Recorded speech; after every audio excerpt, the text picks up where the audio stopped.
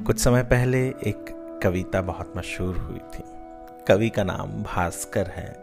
हालांकि बहुत से लोगों को लगता है कि गुलजार ने ये लाइनें लिखी हैं।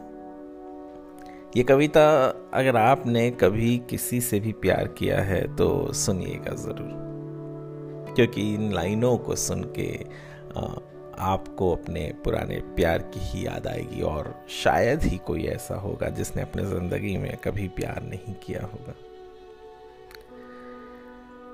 उसे आईलाइनर पसंद था, मुझे काजल। वो फ्रेंच टोस्ट और कॉफ़ी पे मरती थी, मैं अदरक की चाय पे। उसे नाइट क्लब्स पसंद थे, मुझे रात की शांत सड़कें।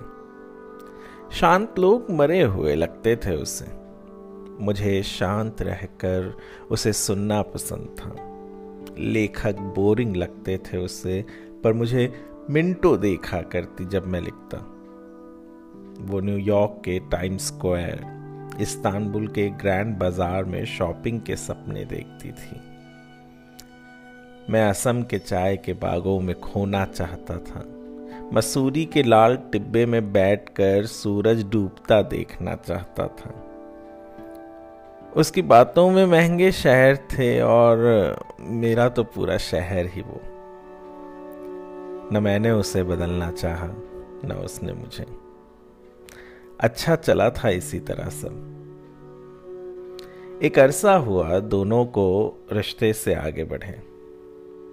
कुछ दिन पहले उनके साथ ही रहने वाली एक दोस्त से पता चला वो अब शांत रहने लगी है, लिखने लगी है। मसूरी भी घूम आई, लाल टिब्बे पर अंधेरे तक बैठी रही।